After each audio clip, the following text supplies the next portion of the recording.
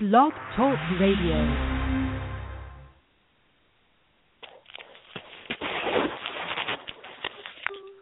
Hello, hello. Hello. Hello, it's Blog Talk Radio. It's brought to you by Students for a Better Future.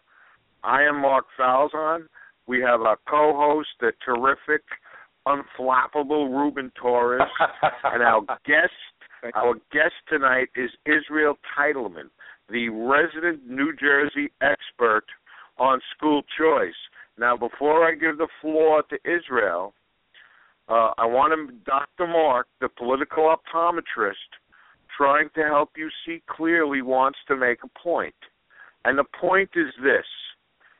The Democrats pound their chest and yell from the mountaintop that they care about minorities, they care about black folks, they care about the inner cities. Then they turn around and squash school choice and insist that the predominantly minority students in the inner city attend failing, unsafe schools.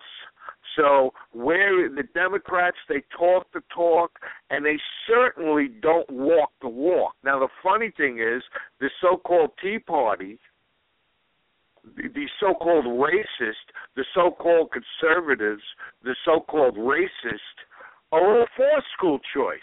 Now, put that in your pipe and smoke it, and let that sink around in your head.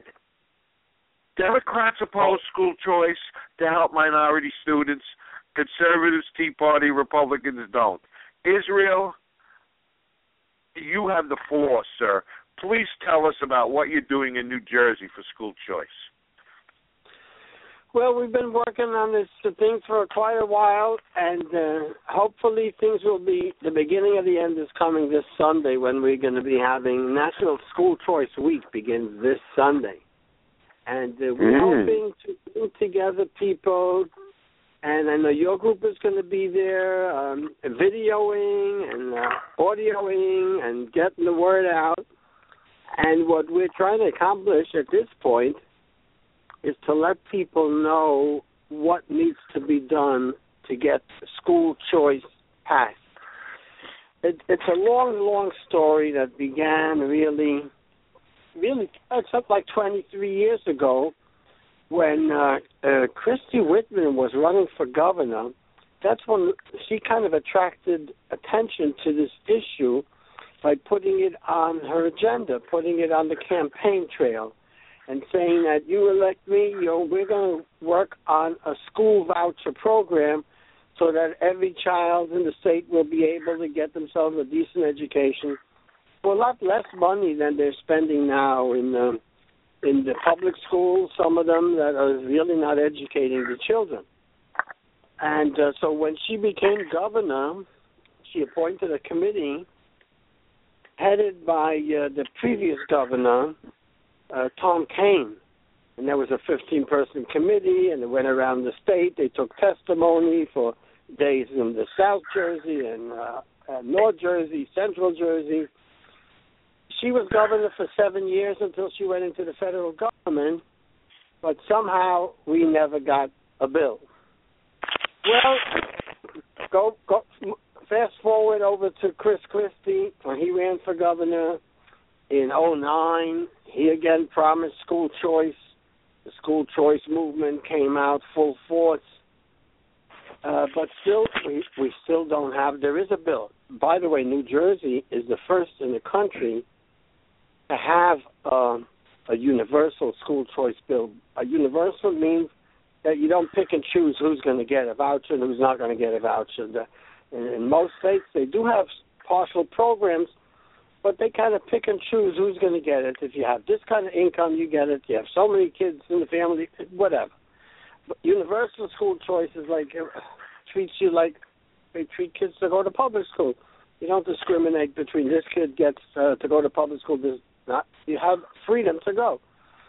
Universal but now, wait, Israel, hold on. Now, I would think just being the feet on the ground, down-to-earth guy that I am, I would think now transportation would then become a major issue if you're bypassing your local neighborhood school and you want to go to a different school, and I want them to, if that's what they decide, because education is a way to lift up the inner city, or at least basic education.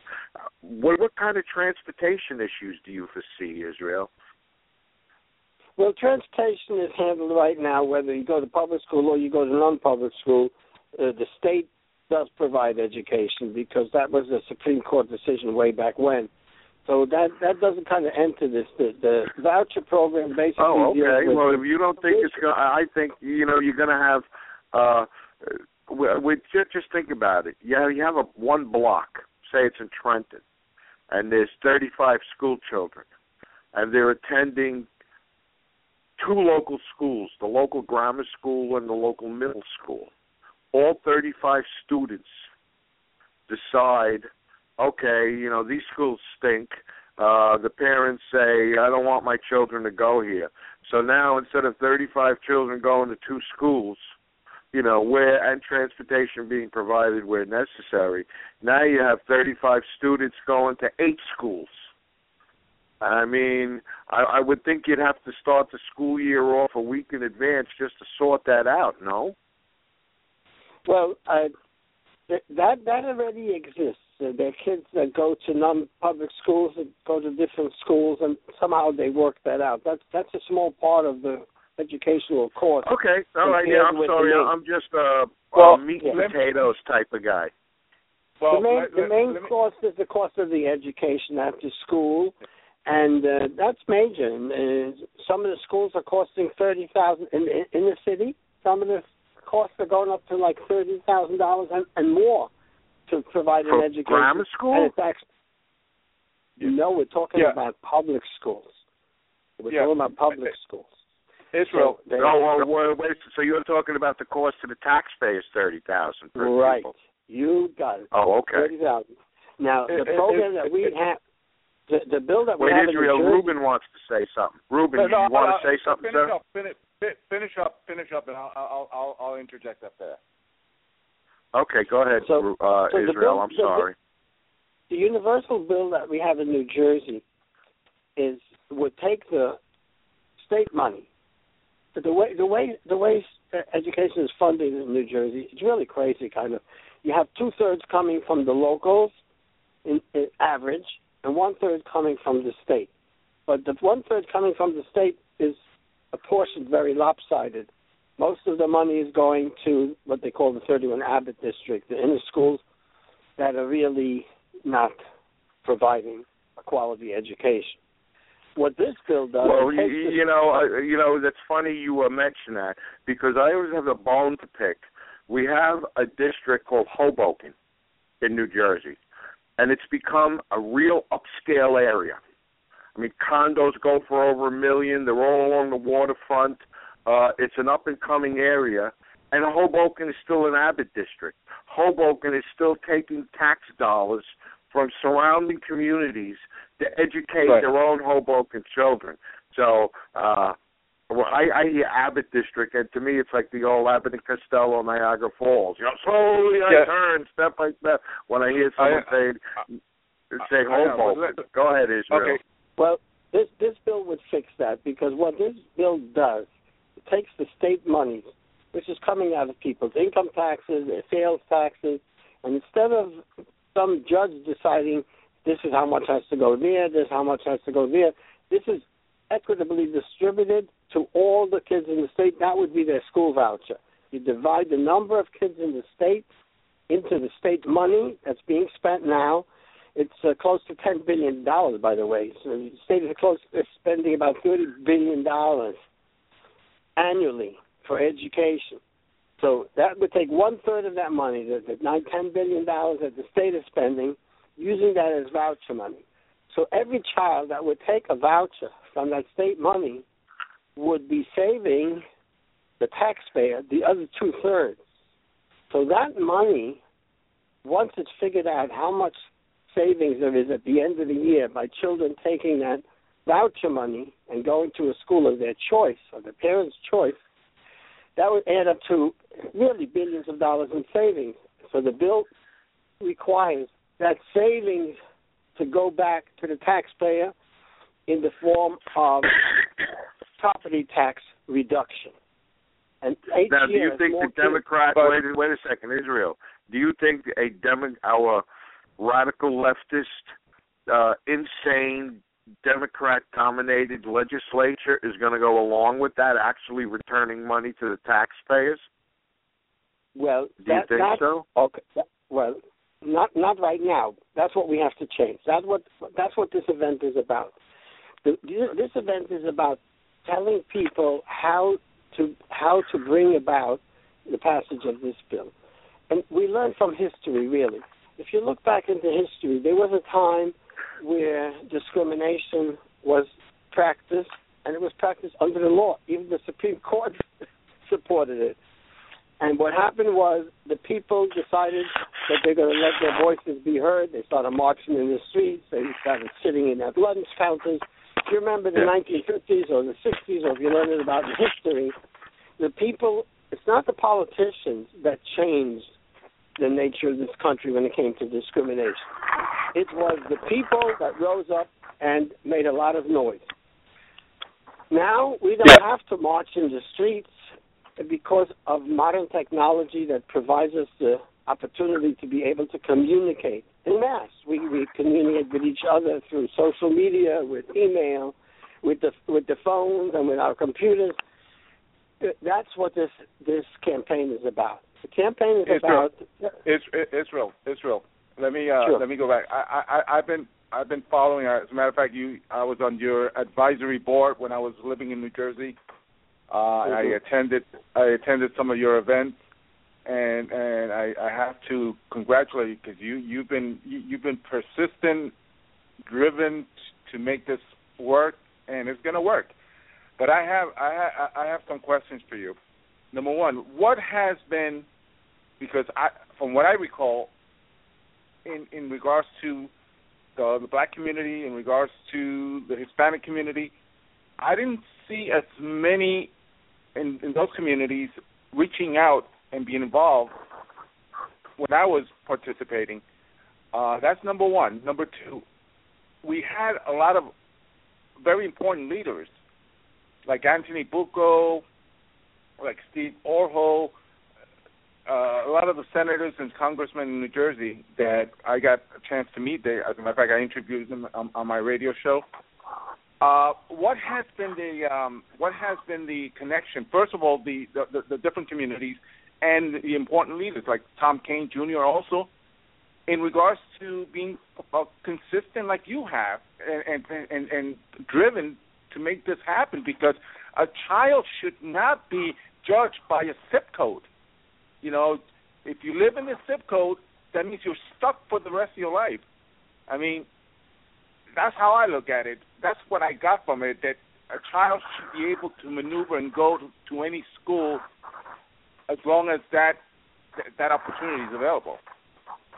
Yeah, especially if his neighborhood school is substandard.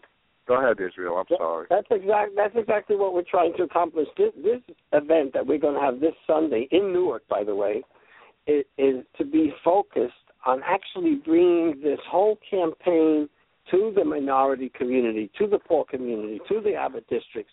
And we have major leaders in the minority community that are leading this event. In fact, this Sunday, part of this event is going to be a press conference that we sent out a press release today, a press conference with David White. David White represents CORE, Congress of Racial Equality in New Jersey. And he has the major support nationally from Niger Innis.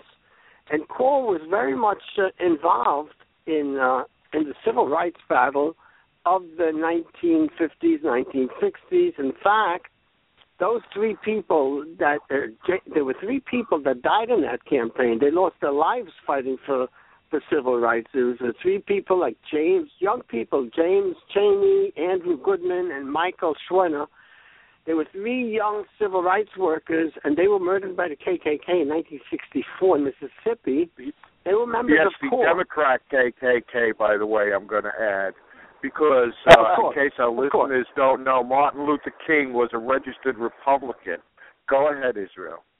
Yeah, and they were members of CORE, and they were on assignment there to the Freedom Summer Voter Registration Project when they were killed. And now Niger is working closely with David White, who's been very active on this over the past decades. He's been calling into talk shows and all, and getting people to understand what's going on here. And there's going to be another representative of the community, of the black community, with us at this event. Reverend,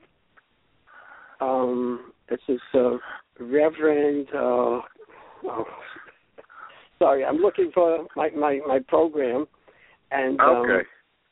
And I don't know why I'm missing him, but he's here. All right. In the meantime, Israel, how can our listeners reach out to you if they feel moved enough to assist in this campaign?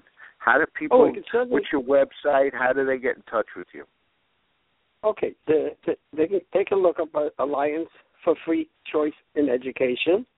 Alliance Alliance for, wait, say that again. Alliance for Free Choice in Education. And they could InEducation.com? Is it a .com? Yeah, it's a .com. Yeah. Okay. Yes. All right, so you know what? Say it again, slowly and clearly for everyone, please. Alliance for Free Choice in Education, all spelled out. And .com. Yeah. Okay. And they could also call me. I'd like to get calls as well. People could call, and if they want to register for the event or they want to get more details on the event, they could call. Where do they call? Israel? 973 820 6121. Oh, I know. Okay, great. That's 973 820 6121. 6121.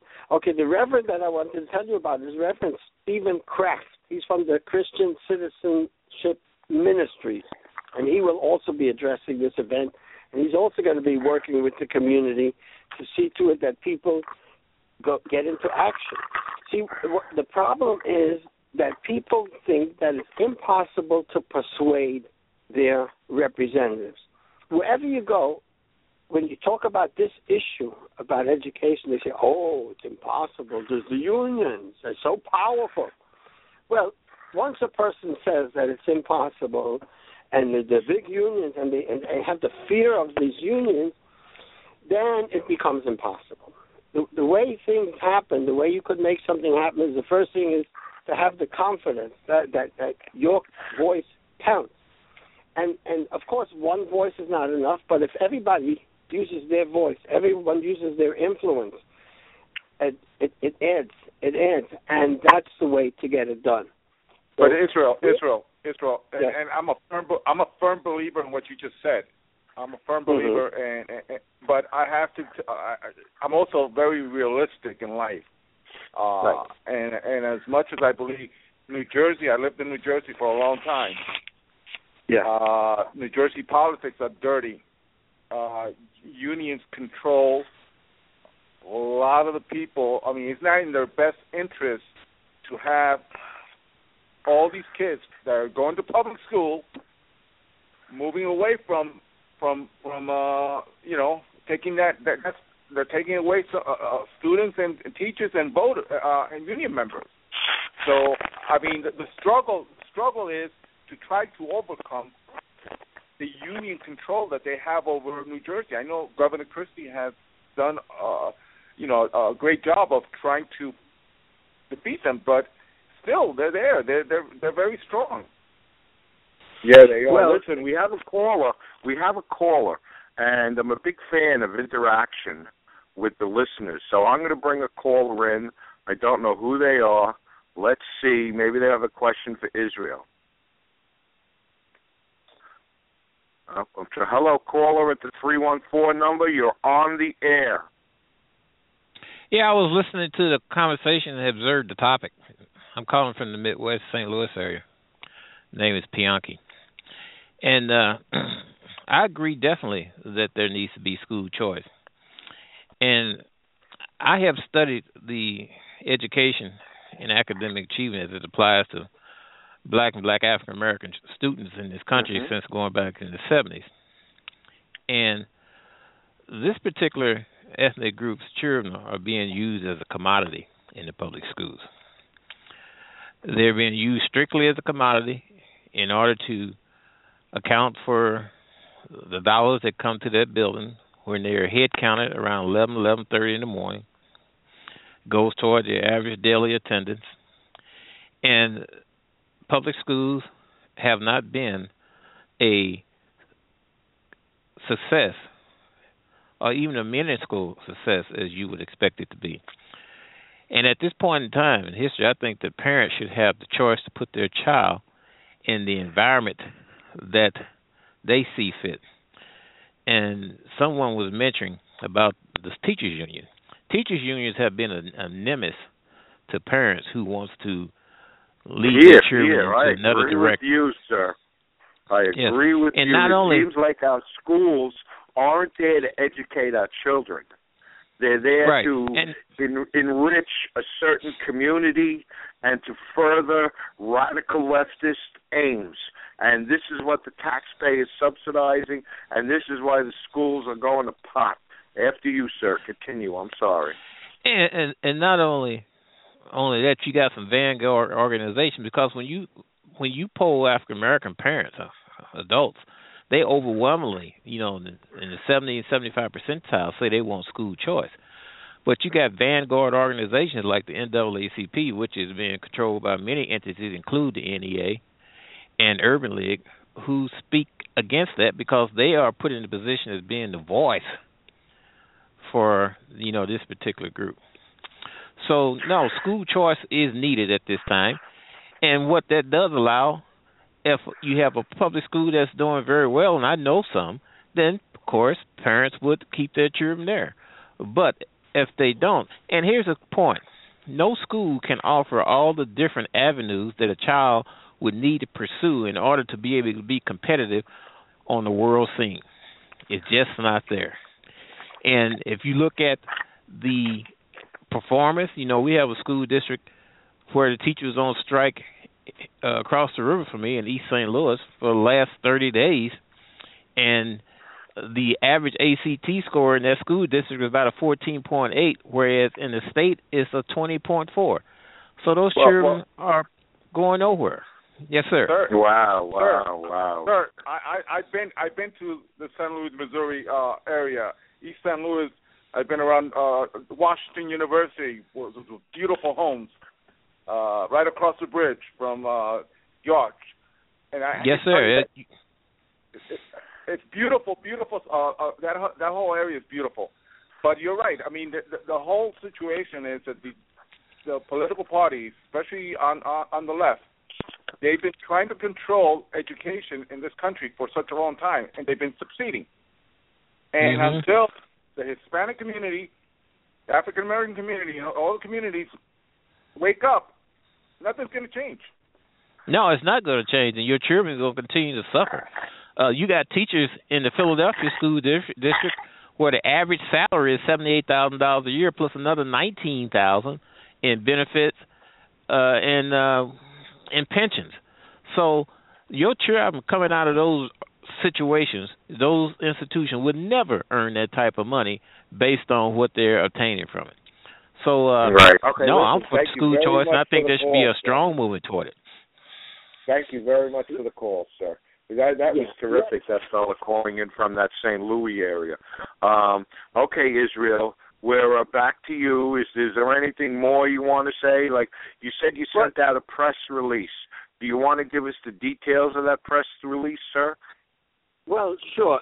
This is basically, we're going to be having a press conference about this at the National School Choice Week launch that we're having this coming Sunday in Newark. And that's going to be at the Best Western Robert Treat Hotel and Conference Center. It's on Park Place in Newark.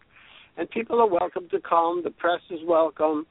David will be leading this press conference, David White of CORE. And let me tell you, he basically has put his finger on the solution to this whole problem. And it's basically got to come from the people. It's not going to come from the politicians. It will come from the people influencing the politicians. And he basically says what to do. He says you've got to ask your representatives. Just ask them a simple question. Does government have the right to hold children back from a decent, good, quality education? Is that within the realm of government? Does government have that right? And what are they going to say? I'm laughing, Israel, because we all know the answer to that. We all know the answer, it does not. Right, it does not.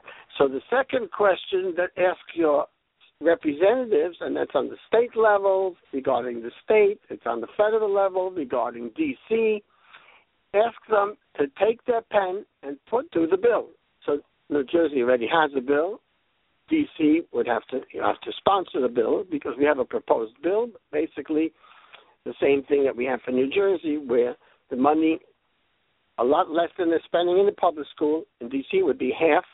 Over here, the bill is written out to take the state money, which is 1/3 of what they're spending, and it's enough really to give a decent education, because there was a study done by economics professor by the name of Caroline Huxby, and she did a study from how much is being spent across the United States for education now compared to how much was spent in 1970. She did the study from 1970 to 2010, 40 years, but adjusted for inflation. So we're talking about real dollars. And what she found is that from 1970 to 2010, the costs for public education in the country increased by 327%. Means that it got more than 3 times more expensive to give a child per child to give the education. Now, they're not giving better education. Israel. Of course, because the leftists have. This is just another income stream, where the leftists use general taxpayer monies to fund leftist causes, campaigns, persons, and initiatives. And that's why the cost has gone up so much. That's why our beloved, your beloved president, he's not mine, jackass, has made all these student loans so easy, so the money train can keep chugging into the institutions of higher learning, which basically are, little Kremlins on the Manassas River. The universities are so leftist that they won't even condone free speech. I mean, the trademark of the leftist audience is censorship. See, the argument for the leftist does not hold water. It cannot sustain itself on its own merits. So therefore, debate has to be stifled. Speech has to be stifled. And this is what's going on at the universities, as opposed to us conservatives, where our attitude is, let's air it out, baby. Let's put it all on the table and discuss it, because students, and the Tea Party folks know this, the conservatives are on the level. We're straight shooters. We're honest. We don't have to be deceitful. Here's what we want. Here's what the benefits it provides. Let's do this. What stops it is selfish, greedy, radical leftist power grabs, socialist power grabs. This is what stops this whole school choice. Now, again, I'm going to ask the audience, think about this. Democrats, the so-called, they love people of color, fight school choice tooth and nail. And Republicans, conservatives, and Tea Party people fight for school choice tooth and nail. Like Israel, like the gentleman, our guest, Israel, he's a quaint-looking, rabbi-looking gentleman. So you have Jewish people, you have Catholic people, you have other Christian people, all of us pushing for school choice. the dam up, what's damming it up and stopping millions of students, predominantly minority students, from at least getting a good education, so at least they have a fair chance to get a decent job, is your Democrats. Please stop voting Democrats in your inner cities. I mean, go ahead, Israel, because I just wanted to finish, because the examples of what happens when Democrats run local municipalities is a disgrace. Yeah. Go ahead, folks. Let me. Israel. Yeah. Let me.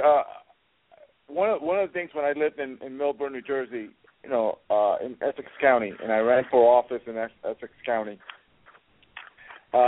We used to give Newark a lot of money because we have the Short Hills Mall. So a lot of Millburn Township, real risky up there like Short Hills. Yeah, we basically, and I lived there for 14 years. We paid a lot of property taxes in that area. Each student in Millburn High, which kids from Short Hills and Millburn would attend, my son attended Millburn High. Each student got $10,000. That's what because the taxpayers in Millburn, we basically did not receive state aid from at all. Right. And we get a lot of money to Newark. Newark, to educate a student in Newark, about $22,000. Irvington, about $20,000. Those communities, they keep getting the money. They keep getting the money from the Democrats. They keep voting for Democrats. So this is a cycle that has to be broken. And until we have leadership in Trenton that is going to take care of this, it's still going to be an extreme challenge. I mean, to overcome. What do you see different today than 5 years ago? Well, there are differences in that people are there are several differences. One, people are catching on. Till now, the government, because we didn't have the media that we have, and the media was basically going lockstep together with the government. They go where the money is, so they were able to cover up what was going on in the public schools. Now, with the new media, social media, people are much more aware of what's going on. That's one thing. And secondly, it's much easier for people to let their voices be heard, both to their public officials and also to the public. Before, you had to count on the media to carry the message. The media is not going to carry our message because that's not where the money is. They go, as you know, with the public officials because there's advertising, there's all kind of support that comes from government. But now people are much more active. That's why in the past few years, school choice has been going around the country. There's about 38 states that have pilot programs. Nobody actually has a full universal school choice program yet. There's too much resistance. But we're the first to have such a bill, and everybody in New Jersey is able, and that's true whether they're living in a Democrat district or Republican district. They need to pick up the phone, and they need to call their public officials. If they want to call their congressman, they can. There's actually one number to call your congressman. It's 202-224-3121. You call your congressman. Let them do it for D.C., because if they do it for D.C., it's going to be an example for the whole country. D.C. has one of the worst public schools that you have around the country, and they're spending $30,000 per child. Cato did a study back in 2012, and at that time they were reporting like $18,000 per child. But Cato did a study, and they found it's not $18,000 per child. It's $29,408 per child. So now it's about $30,000 per child. And they took that report. They took that to the Census Bureau, and the Census Bureau looked at it and they said, "You're right. It's not 18,000. It's more like closer to 30,000." and they're not getting an education. So the bill that would fix D.C. would give a child half of that to be able to get a decent education. And that would set an example for the entire country so they can call their congressmen and senators to do that. And then they could call their state representatives, which they have everyone's got 2 assemblymen, they got 1 senator, and they could call them and basically ask them the question, does government have the right, to hold kids back from a decent education? And the answer, of course, is absolutely not. So we have a bill, signed a bill. Now, next year we're going to have an election in New Jersey for the whole assembly, and so if they don't want to comply, if they don't do this, they need to be replaced. And that applies to whoever they are, even if they're Republicans. If they don't want to support school choice, and there are some Republicans not supporting school choice as well, and they need to be prompted by their voters to do the right thing or be replaced. And that's the only way this is going to happen. And that's what happened basically back in the 1950s and 60s, when as soon as the public officials got the message that this is what the people need, this is what the people want, and this is where the people are going to put their votes, they complied. And that's what needs to be done today. And today it's so much easier. We don't have to march in the streets. All we need to do is persuade our public officials to do the right thing. And then when they get that message, that's when it's going to happen. That's what we're all about. That's what we're trying to do to them next Sunday, and everyone's welcome to join us. Now, Israel, thank you very much. Israel, I wanted you to, one more time before we part company, I wanted you to give the website again, and I'm going to give his phone number, Israel's phone number, if you want to call him and help him and assist in this worthy campaign. It's 973-820-6121. Now, Israel, you want to give that long website name again? Sure. Alliance for Free Choice in Education.com. .com. Thank you very much, Israel. Mark, hold it. Before Israel leaves, I have one more question. I have to ask him, and I think go, baby, go. You're fine. Of all the presidential candidates from the Republican GOP side, which candidates do you find that are more attentive to school choice? There are a few of them that have been promoting school choice. I didn't see Trump. I couldn't find anything on Trump's campaign about school choice. I'm surprised at that. What happened, Mark? What happened, Mark? What do you mean what happened? We're focusing on top-tier issues, immigration, terrorism, fair trade policies. After we get that in order, we'll start tackling the other issues. But we have major overhauls to go on. Then there's the probably 190,000 radical leftists that have permeated every hole in the government apparatchik that our Bolshevik commander-in-chief has established. We have a lot of issues to do. Now, the good thing is Donald can walk and chew gum at the same time because he hasn't been a career politician. The man actually has a work ethic, something that D.C. could mimic, on both sides of the aisle. That's what happened to Rubin. Now, I want to tell the audience, Rubin asked that because Rubin likes Ted Cruz and I like Donald Trump. That's why Rubin asked that question. Ted Cruz has been speaking majorly for school choice, and we've been in touch with his staff about sponsoring. Why he hasn't sponsored the bill for D.C. is a big question.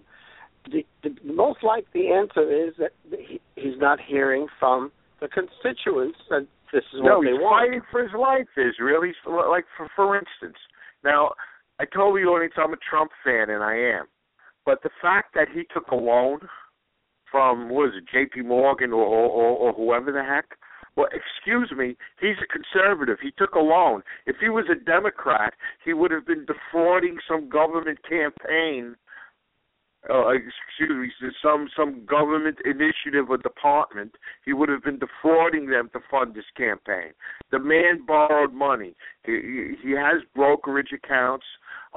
He took money on the margin, it's called. That's what that's there for. You're technically borrowing money against your own securities as collateral. And, unlike mortgages, you can't get 80%, you can't get 100%, because the market always has to worry it can go down. So they allow you a certain percent of your holdings to take out in a loan. That's what the man did. The fact even that Donald himself was chastising Ted over that, I think it was just grandstanding BS by Donald, and I wish he would stop it because the man took a loan. So what?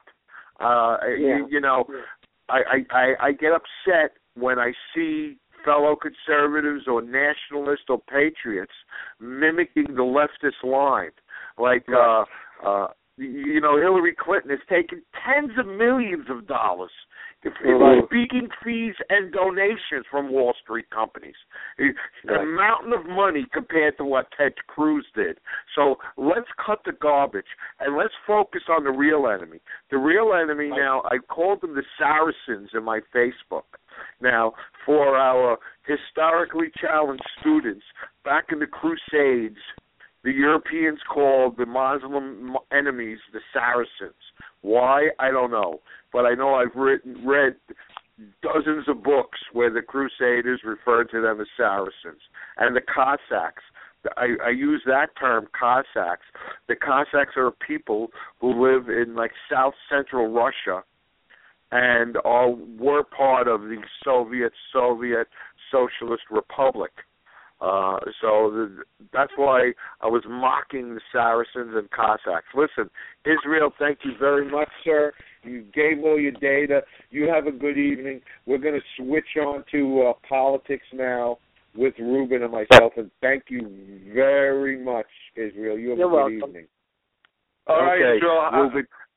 Ruben, let's rock and roll, baby. Trump versus Cruz. I want to ask you, the current, what do you think about the Sarah Palin endorsement? Yeah, I love Sarah Palin. I mean, I've always she looks like my wife. I mean, because my wife, they have a similarity. Oh, you lucky man! You lucky man.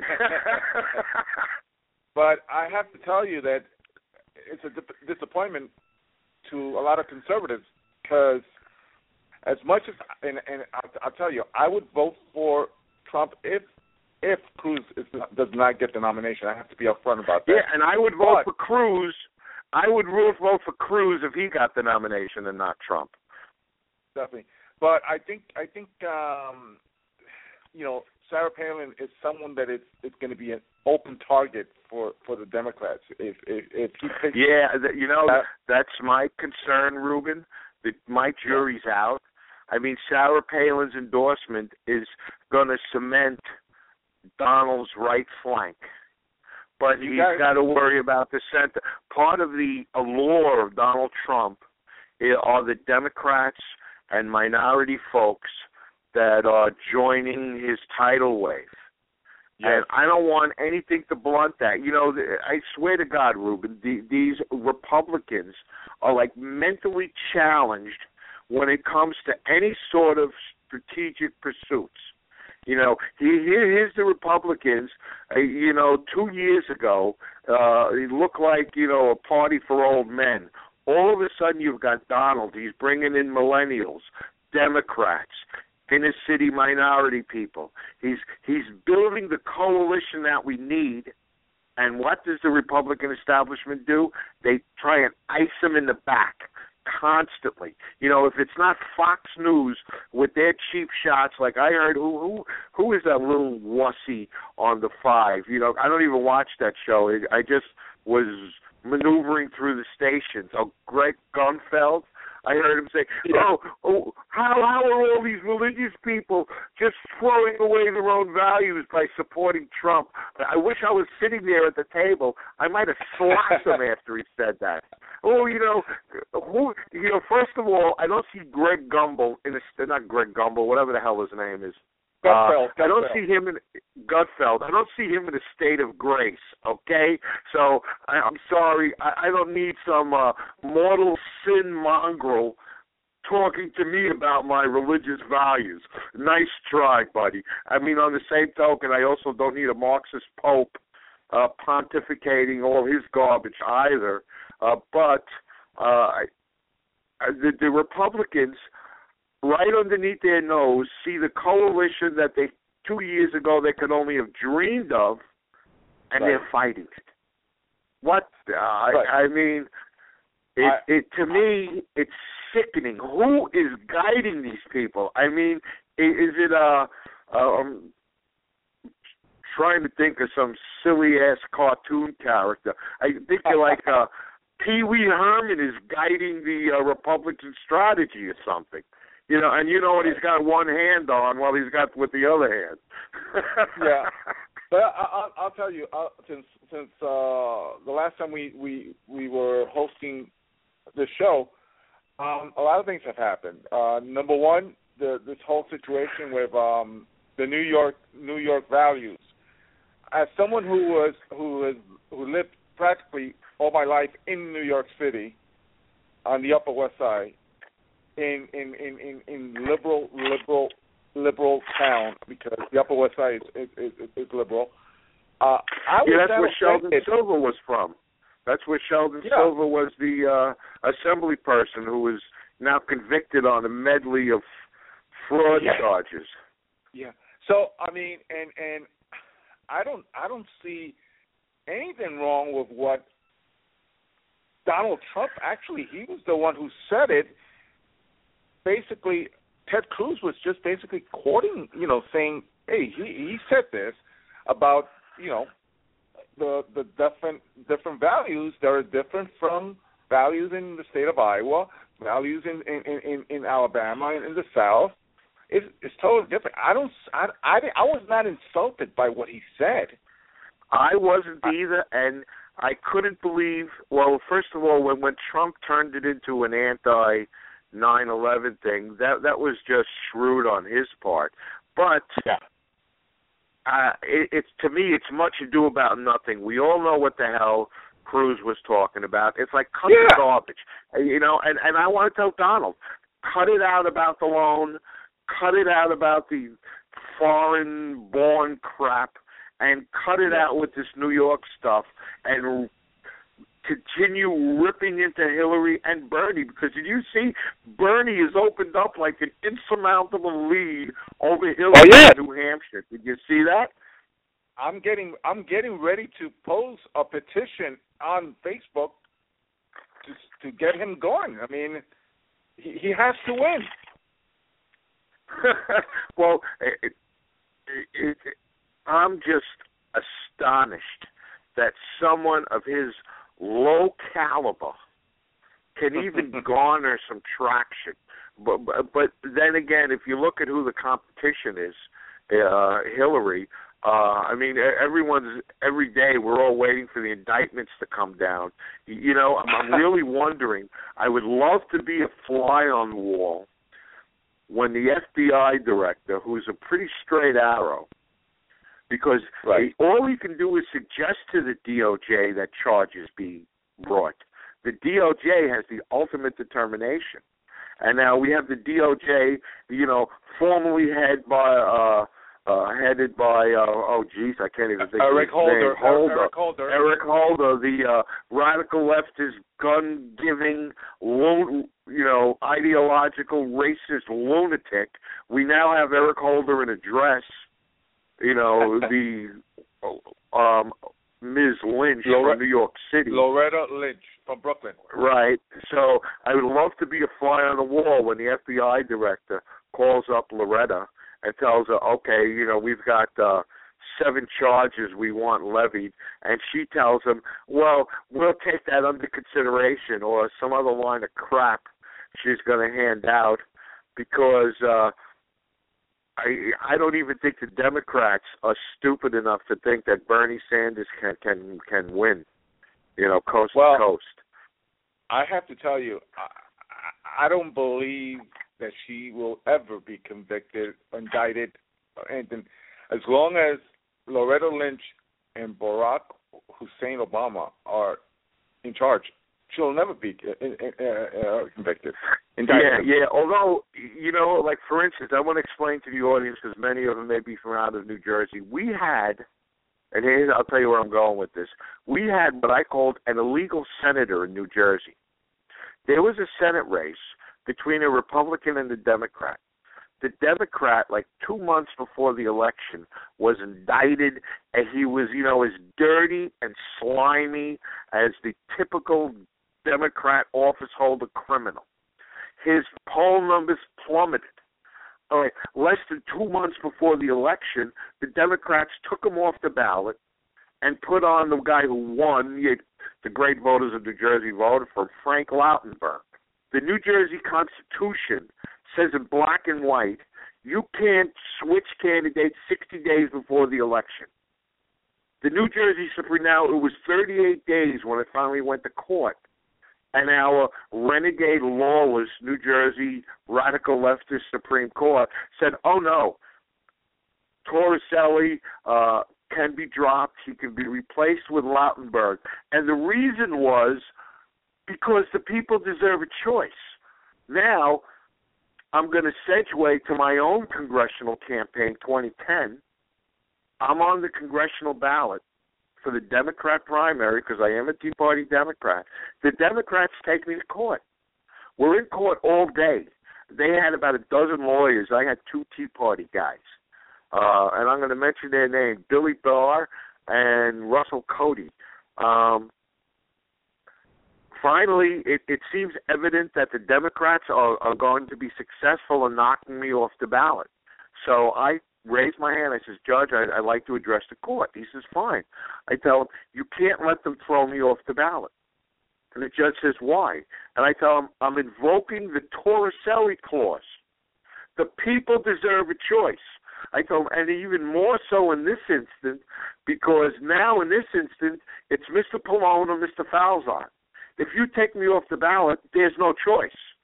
Now, in the Torricelli instance, there was a choice. Torricelli, the crook, or I think the other, the Republican was Schindler or Forrester or something.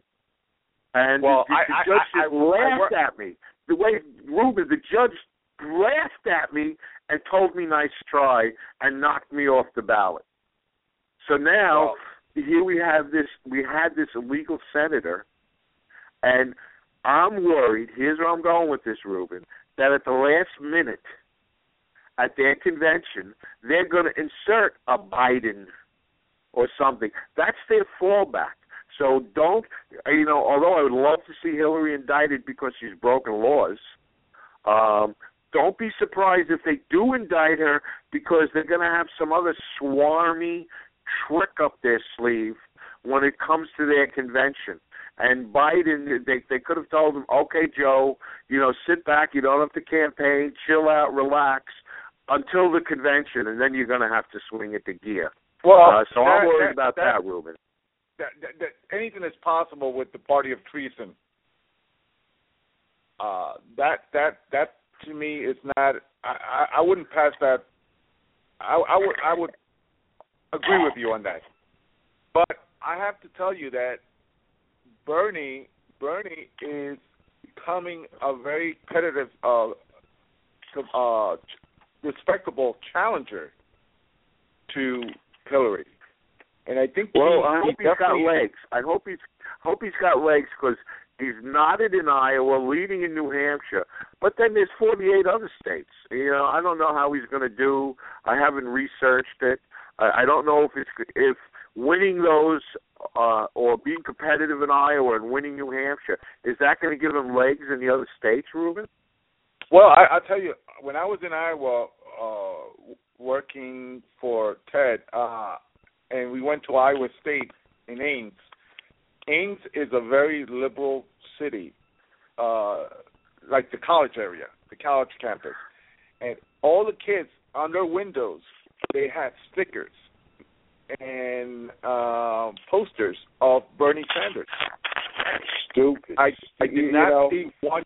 I did not see one Hillary Clinton banner or anything related to but just like the Republicans turn their backs on the majority of Republicans who are conservative and the grassroots, the Democrats in the same way will just turn their backs on these young people because the Marxists, have to control things. They have to have centralized authority because you can have no dissension in the ranks in a radical leftist apparatus. It's, go with the flow or get run over by the flow. So the fact that all these students like this, I'm confident the Democrats will betray their own if they think it'll suit them. You're right. You are correct. I mean, that's true. I've seen this. They're both parties are just out of touch. Go ahead. Let's touch on the swap, $150 billion to Iran, and we get our soldiers back. Our Navy. Well, I'll tell you, I don't call it the Iranian deal. I call it the Iranian capitulation. I wouldn't even call this a deal. And Ruben, what really is irking me with this is a few months ago they had the big hoedown at the UN. Now, for some reason, the president of Argentina, who's a woman, got up at the UN and proclaimed that the Obama administration was twisting their arm in Argentina 2009 to ship uranium to Iran. Yes. Now, so what the hell is going on here? I think Trump is being magnanimous when he's saying they're incompetent. I don't think it's that they're incompetent. I think they're nefarious. There's, people ask, is Obama a Muslim? Is Obama a Muslim? Who cares if he's a Muslim or not? What I do care about is it seems like everything he does is pro-Muslim, and everything he does is anti-white and Christian. And that's what bothers me, because being a Muslim is no big deal. The king of Jordan was Muslim, and he's bombing the hell out of ISIS. The king of Egypt is closing radical mosques. Not the king of Egypt, whatever he is at the moment, because the Egyptians, I was so happy, overthrew the Muslim Brotherhood, who was, by the way, funded and guided by the Obama administration. I mean, you have to wonder whose side jackass is on, whether he's a Muslim, a Christian, an agnostic, whether he's homosexual or bisexual or heterosexual, whether he's a semi-masculine wussy or a red-blooded American, it doesn't matter. Why is he so pro-Muslim at every turn? Every single one. I can't think of one instant where he came down hard on the Muslims and for the West or the Christians or the Europeans. I mean, the only thing I hear from him. Go ahead. I think I have an idea. I mean, one of the things that I've heard from some of my friends in Europe is that a lot of these politicians, leaders like Merkel in Germany, Hollande in France, a lot of these people are getting paid off by the rich Arabs, from Saudi, from Kuwait. I said that a long time ago, Ruben, that the basis of all of this, and I used a personal example. Long ago, when I was in college, working my way through college, I worked in a warehouse, and even though the owner of the business was Jewish, our biggest foreign customers came from Saudi Arabia. And one time, the big businessmen from Saudi Arabia were going out with the business owner, and my father, who was his vice president and right-hand man, and they had a son with them my age, and they asked me to take the kid to lunch while the adults went to lunch. So I took this kid, who, by the way, was a Saudi Arab. His English was impeccable. Now, don't forget, it's their second language. So he was very well educated, and he told me the trip they were on, they had 2 747, massive jumbo aircraft. One contained their entourage of 100 people. The other plane, they landed in Germany and they loaded up on Mercedes-Benz cars. They went to Sweden and they loaded on Volvos. And when they came here, they loaded up on Cadillacs. So one airplane was they were just buying vehicles and expensive vehicles, and then both airplanes were going back. And he told me that there's nothing or no one that they don't buy with their money. So I think you hit it on the head, and I've been saying this for a while, that even in American politics, even with the Democrats, this is what's going on. The Arab oil money is funneling in, and they're kissing Muslim rear end. And again, it boils down to greed, which ticks me off, Ruben. Well, I don't like lying, greedy people. Go ahead. We're running out of time. I just want to announce next week. No, we have 29 minutes. No, we have 29 minutes. I made this show 90 minutes, Ruben. Oh, fantastic. So just let me interject. Next week, we're having a special, an expert. She's been on Forbes magazine. She is very knowledgeable about what's happening in the stock market. She's going to be here. Her name is Susan Blackburn. She has her own firm here in Texas, and she'll be here to discuss anything about the stock market, anything about investments. Mark, she'll be someone that you can ask her a lot of questions. She'll be able to give you a good answer. Well, you know what? I'm going to have to call her up ahead of time and ask her about financial advice for someone that has no money to invest. Because, come on, I don't work for the government, so I'm not, stealing money right and left. I'm 62 years old. I've been unemployed a number of years because apparently being a 55-plus-year-old white guy, no one wants to employ you. I'm telling you, Ruben, I've even applied to pump gas at Wawa over here. Right. And, of course, I wasn't called. And when I see the people who are pumping gas, they have piercings, they have tattoos. I don't see them moving too quick. I don't see much of a work ethic. But, no, let's hire the guy with the tattoos and the ring through his nose over the first generation hardworking older guy. It's sickening. So tell her to read up on those type of questions, because that's where I'm going to be going. Man, how do I make $1 million if I start off with nothing? and you know what? I'll tell you. My wife has licenses and works for a large brokerage entity.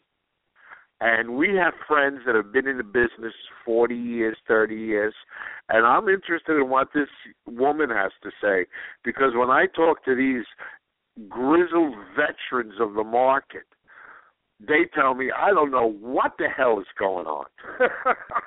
They have no clue, no method to the madness like it used to be. So I'm going to be all ears for that show, I have to tell you. Now, we still have another 26 minutes left, Ruben. Well, we still have a lot to talk about. Let's discuss the stock market. We've had, for the past couple of years, we've been told that the reason the stock market is so well is because Barack Obama has really developed such a great economic plan. We're seeing the effects of Walmart closing many stores. We're seeing the closing of many retail stores like Macy's. We have unemployment, still high. So many people out of work, as you were mentioning yourself being out of work. So the whole economic issue has been a lie, that we have been growing, and we've been, ever since the Great Recession, that he came and rescued us. It's been a lie. because... Oh, without a doubt. Well, first of all, again, I'm going to go on the thing I always ask the students. We're going to have a contest. We need a stronger word than hypocrite. Because, again, the Democrats, they're for the poor, they're for the common man, they're for the middle class, and then they'll boast what they've done with the stock market. But in the meantime, predominantly the 1% is benefiting from the stock market. And the only reason the stock market was going the way it was because of zero interest rates. Now, they've upped it up a notch, but the bonds are paying no interest. I know bondmen. Men who have been in the market for 40 years and do bonds, and the market is just about dried up unless you're doing munis, because they can't, with 0% interest at the prime, these bonds can't offer attractive interest. People aren't buying them. They're going into the stock market, and I'll tell you, predominantly, if I had money, I would buy these stocks that pay dividends, because the dividends are paying a higher yield than the bonds are. Things like that are what's fueling the market. Right. Now, go ahead. Well, the market is getting fueled by there's different reasons why the market is getting has been taking of course large cuts. Number one has been that the Saudis have been dumping a lot of oil into the market in order to destroy the fracking industry that has created the price of right. oil. Well, you know what? It's not just to destroy the fracking industry. They want to hurt Iran and Russia, too. Well, so the thing we're talking about, there's many reasons for the stock market going up. There's many reasons for the Saudis swamping the market with oil. And did you see oil was down like $28 a barrel today? Yeah. It's gonna continue because they want to get the fracking companies. They want fracking industry to collapse. But right, and they also want to hurt Iran and Russia. Right, but Iran, Mark, you have to remember this deal with that Barack Hussein Obama just negotiated with the Iranians allows the Iranians, the sanctions have been lifted. So they're able to export, so that oil is coming into the market now. So the market is basically going to continue to go down, but eventually, once if they succeed, and I hope they do not succeed in collapsing the fracking industry, then the prices will go up. But this impact is impacting the market, the stock market, oil prices. Oh yeah, it is because all the oil company stocks are going down, and then of course the coal industry is being destroyed. EPA came, they came out and they wouldn't renew licenses to mine coal on federal property, and that impacts about 40% of our coal production. Well, coal has been a target. Coal has been a target by Obama since before he was elected. Oh yeah, I know. He even came out and said that. You see, the thing that concerns me is what's the number? 70-80% of our electricity comes from coal-powered generators. So I'd like to see a bill passed in Congress that not one single generator, coal-fired or not, be taken offline, not 1 watt of electricity be taken offline until there is a functioning, proven substitute to replace it. Because you know where this is going, and if people haven't been out of the country, you haven't experienced this. We're going to where blackouts and brownouts in about 10 years will become commonplace if a Hillary Clinton and the gangsters at the EPA continue their reign of terror. And, again, I'm going to talk to the young folks. You take for granted flicking that switch and the light coming on or turning the heat on or the air conditioner. You can go to other parts of the world where for 4 hours during the day they shut the electricity down, whether it's 102 degrees or not. whether it's 15 degrees or not, they're shutting off because they know their grid can't handle it. And now, if you want to become some kind of third world hellhole, you vote for Bernie Sanders or Hillary Clinton so that I can kick you in the fanny when I'm enduring a blackout. After you, Ruben. Well, I have to tell you that continuing on the whole economic issue, the $20 trillion that right now we're in debt for. Since Obama came in, we were $8 trillion in the hole.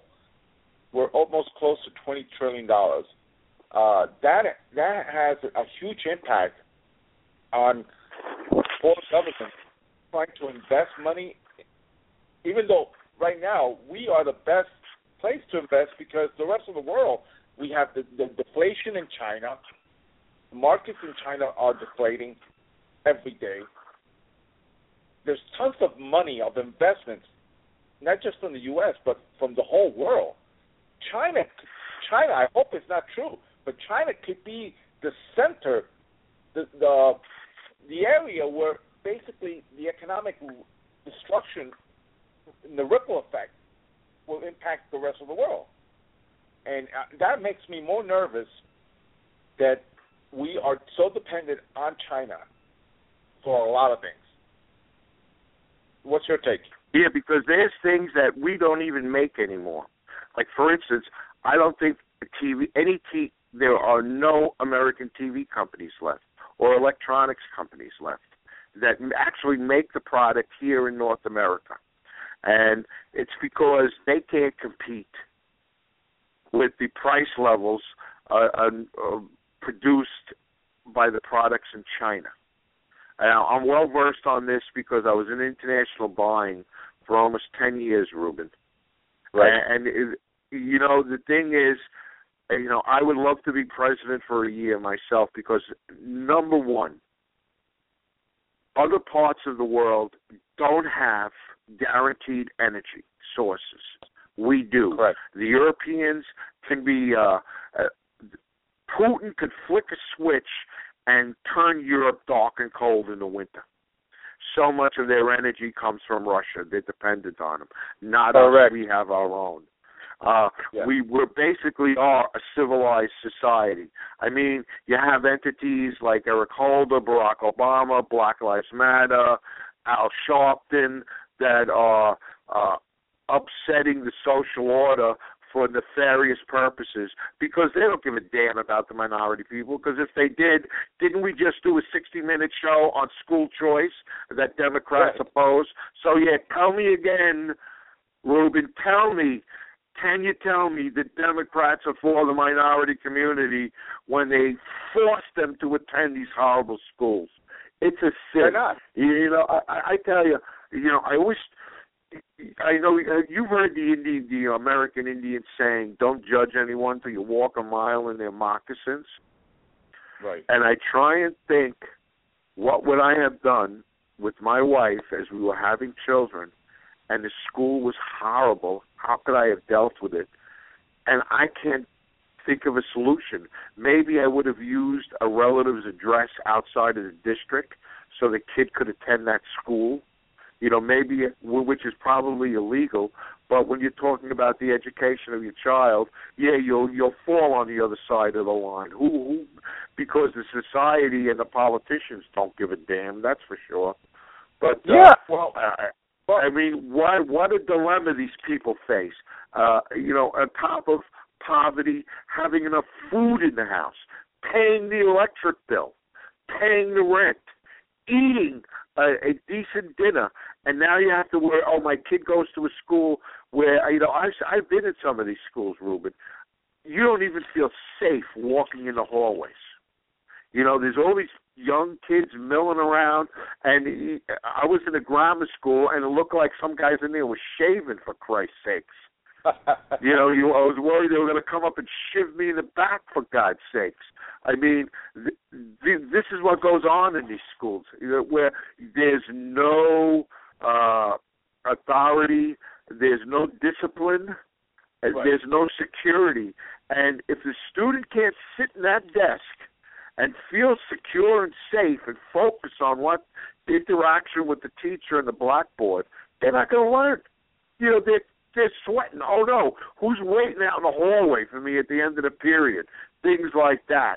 You know, who's going to jump me in the lunchroom because the lunchroom matron won't be able to deal with the physicality of it. It's horrible. It's horrible these people are in this, and then they go and they keep voting Democrat, the people that keep closing the door on them. Go ahead, Ruben. Well, the thing is, as a parent, you have to sacrifice. I mean, we sacrificed, and we went ahead and we moved into a good school system, a good town, so our son could get good education. You know, instead of having a fancy car, or having a fancy house, or having, or having all this luxury, and then sending your kids to horrible. Well, yeah, it's selfish parents. You know what, Ruben? We have a caller. Exactly. I'm going to bring them on. Okay, Ruben? We got a caller.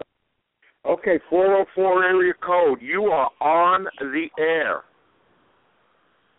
Yes, indeed. Well, honestly, I disagree with most things said, so I'm just going to hang back and listen to the conversation. But I do find it interesting. What do you disagree with? Do you disagree that there should be school choice for inner city kids? You disagree with that, sir? Well, school choice is not really an issue to me. The real issue would be actually improving or making the schools to where we're actually producing productive Americans. If we just keep moving kids around, that still doesn't fix the problem. So it's like treating correct. No, you are correct there. But you know how long it's going to take to fix the problem?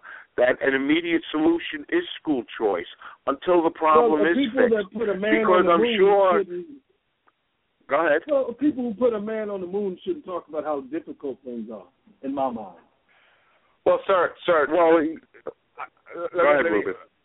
The whole thing about school choice and giving children who live in urban communities the opportunity to get a good education, it's not impossible, but we do face. There's a lot of corruption in state politics and federal politics. In our political system is very corrupt, so people are getting bought off, and a lot of the people are sellouts. They basically state that they're for school choice, and then they turn their backs on.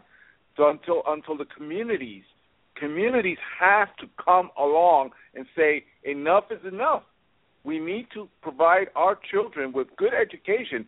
We're paying all these taxes, and where's the money going? Go ahead. No, that's a great point. And I would say the whole country has to face these problems that we have and actually look at solving them. So these are hard choices we'll have to make. It'll be tough, but it can be done. These are not things that are so difficult to where we have to always kind of try to come up with things outside of what we already built. So the infrastructure needs rebuilding in this country. They're your job. We need a major investment in this country. We need to manufacture again. All of these different things can be done. They're just going to be difficult and hard choices. And, yeah, most of the politicians are corrupt or already bought or rented by corporations and other entities. But these are just fights that we have to have. That would be my major point here. But either way, man, look, I'm from a different side of the aisle. I'm definitely not a Democrat, so please don't get me confused there. No. But this is interesting conversation. But I didn't want to call in and be the leftist guy who calls in the conservative guys and tries to argue every point. So interesting topic. But I disagree with you guys on most of the solutions. And come on, man, we got to stop blaming Al Sharpton and company for things, man. Those guys are irrelevant to a certain degree. Hey, come on, man. He's proven to be the reason is, here's what I'll blame Al Sharpton for. Here's what I'm going to blame Al Sharpton for. And I won't go back to Tawana Brawley. I won't go back to the murders that occurred at Freddy's. up in Harlem, in Manhattan, New York City. I won't get into that. He was the one that proposed this Loretta Lynch. That scared me right away because I don't feel Al Sharpton has the interest of the country at heart. He has the interest of Al Sharpton and a small clique of black people. He doesn't even have the interest of all black people at heart. Just his little clique of his little dog and pony show. So I don't even want to go into the Sharpton thing. No, agreed. But how many Al Sharptons can we find on the right side of the aisle? You see what I mean? Like, we've got people like this all over, corrupt people who make horrible decisions that are based on self-interest and based on... I don't know, but you know what, sir? I'm going to call you out. Tell me someone on the right who's like Al Sharpton. Who? Bounce a name off. Let's start the list. Sean Hannity would be one. We can go to Bill O'Reilly would be another. Then we can go to think tanks. We can go to the Heritage Foundation. We can do this all day. Like, there are all kinds. Okay, all right. No, I understand. You know, I'm not a big fan of Sean Hannity myself, and I think Bill O'Reilly is at best the middle of the roader. If you have a problem with Bill O'Reilly, I'm going to have to ask you about your political affiliations, because I disagree with Bill O'Reilly, I think, at least half the time. Hannity, I don't even listen to him anymore because he repeats himself so much. Let me just. These are. This is the other main point I want to say. These are hucksters who are going to be sad to see Obama go because they made more money pumping fear and selling books and doing radio shows on the guy than they've ever done in their life. So when he goes, their income goes down. So the same way that you have the racial hustlers on the black side, you have them on the white side, is what I'm trying to say. So, and you know what? I agree with you, sir. I do. However, the thing is, I know the people in D.C. don't have a clue about this, but the thing is, a lot of conservatives and Tea Party people think for themselves. Just because a Mark Levin or a Sean Hannity or a Bill O'Reilly will say something, I don't know any conservatives, oh my gosh, I'm going to have to change my opinion because this person thought that. No, we have our positions, we think for ourselves, and we look for people that espouse how we feel. We don't go, we aren't lemmings, we aren't rodents following the Pied Piper. We look for people that espouse our values. But why would you think that about black people? You think Al Sharpton could get 40 million black people to do anything? No. There's a lot of people who not only don't like him. He will get some. And it's funny you mention him because I have a Facebook page. We have almost 4,000 members. Al Sharpton is a racist. So, yeah, I could tell you about a lot of black people support Al Sharpton. But not all of them. But listen to one thing. The major point I was trying to make there was the same way that you have on that side people who think for themselves and look for people who have similar thinking, you have on that side. So it's not a thing of black people following this agenda or that agenda. Just because the news props up somebody doesn't mean all black people like them, follow them, or consider their ideology relevant. Okay? That's what I'm saying. Here. Okay. I wouldn't claim that. I know. Go ahead, Ruben. Let me respond. I have to tell you something. Within the Hispanic community and within the African American community, even with the Caucasian community, we have people. One of the most important classes that I took in college was critical thinking, and I learned so much in that class about how to analyze when a message is being promoted. Mm-hmm. To come to terms on what are they trying to sell to me and what are they trying to get from me.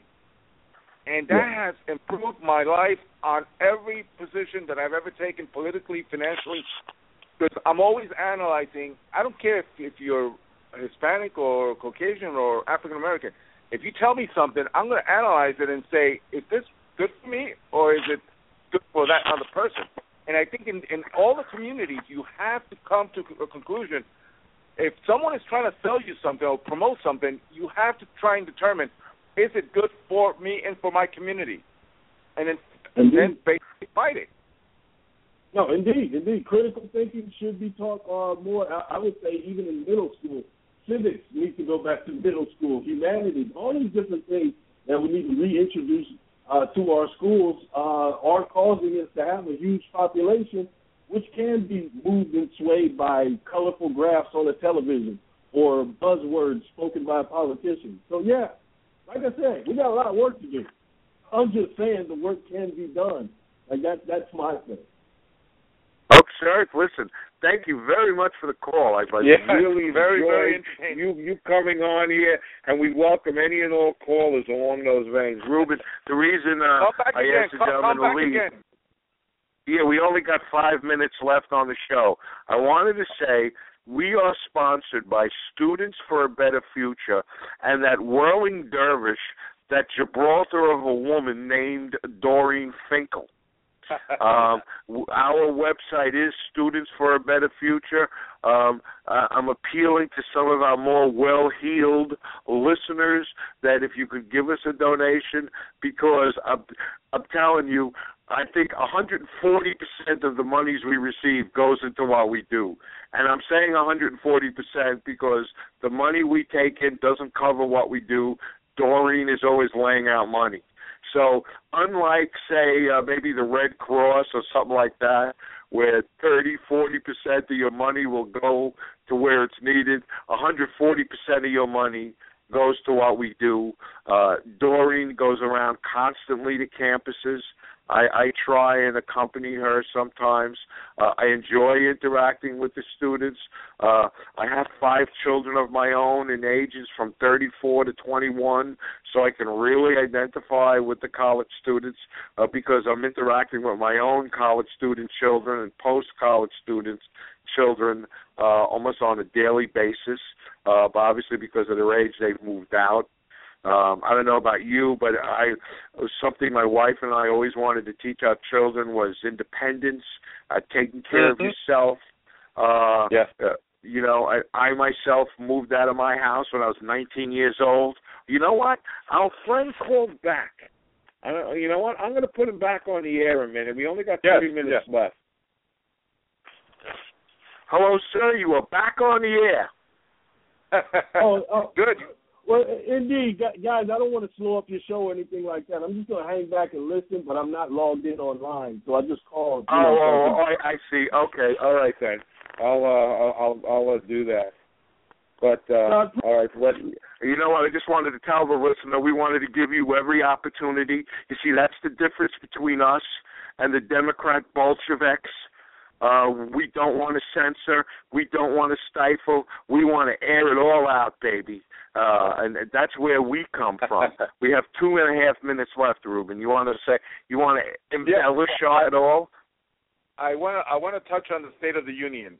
The State of the Union, where we had President Obama had basically given his last State of the Union.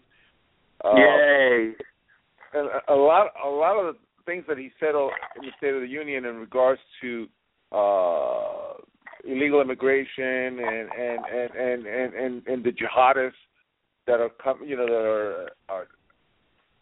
basically trying to attack us or attacking us and attacking people in Europe, and he never touched on why there's so many people in the United States that are so mad and upset with this whole situation of bringing more refugees from Syria. I mean, what part of this whole refugee plan does not understand? He understands it. He doesn't give a damn. We had the incident in Paris. We've had the incidents in California, in Fort Hood, in different parts. Come on. We cannot allow this. Look at what's happening in Europe, in Germany, in Cologne, Germany. In New Year's Eve, they raped all these women. The last I saw, there were 883 criminal complaints from New Year's Eve. Over 400, almost 500 of them were rapes. But like I said earlier in the show, he always comes down pro-Muslim for the Muslims, without exception, exclusively pro-Muslim. with not what it's if you were keeping score, it's about 173 to nothing. So again, I don't care if he's a Muslim or not. All I do know is he's pro-Muslim. We're down to 20 seconds. I want to say again, we have students. Yes. Go ahead. All right, this has been Ruben Torres. Ruben Torres and Mark Falzon with Taurine Finkel with Students for a Better Future. Go ahead. 5 seconds. Well, Steve, but we also will be looking forward to next week when we'll have Suzanne Blackburn as a guest. All right, anything that's about We're off the finance? air. All right, have a good one. You too, man, Ruben. Pleasure, buddy. All right. Bye-bye. You're welcome.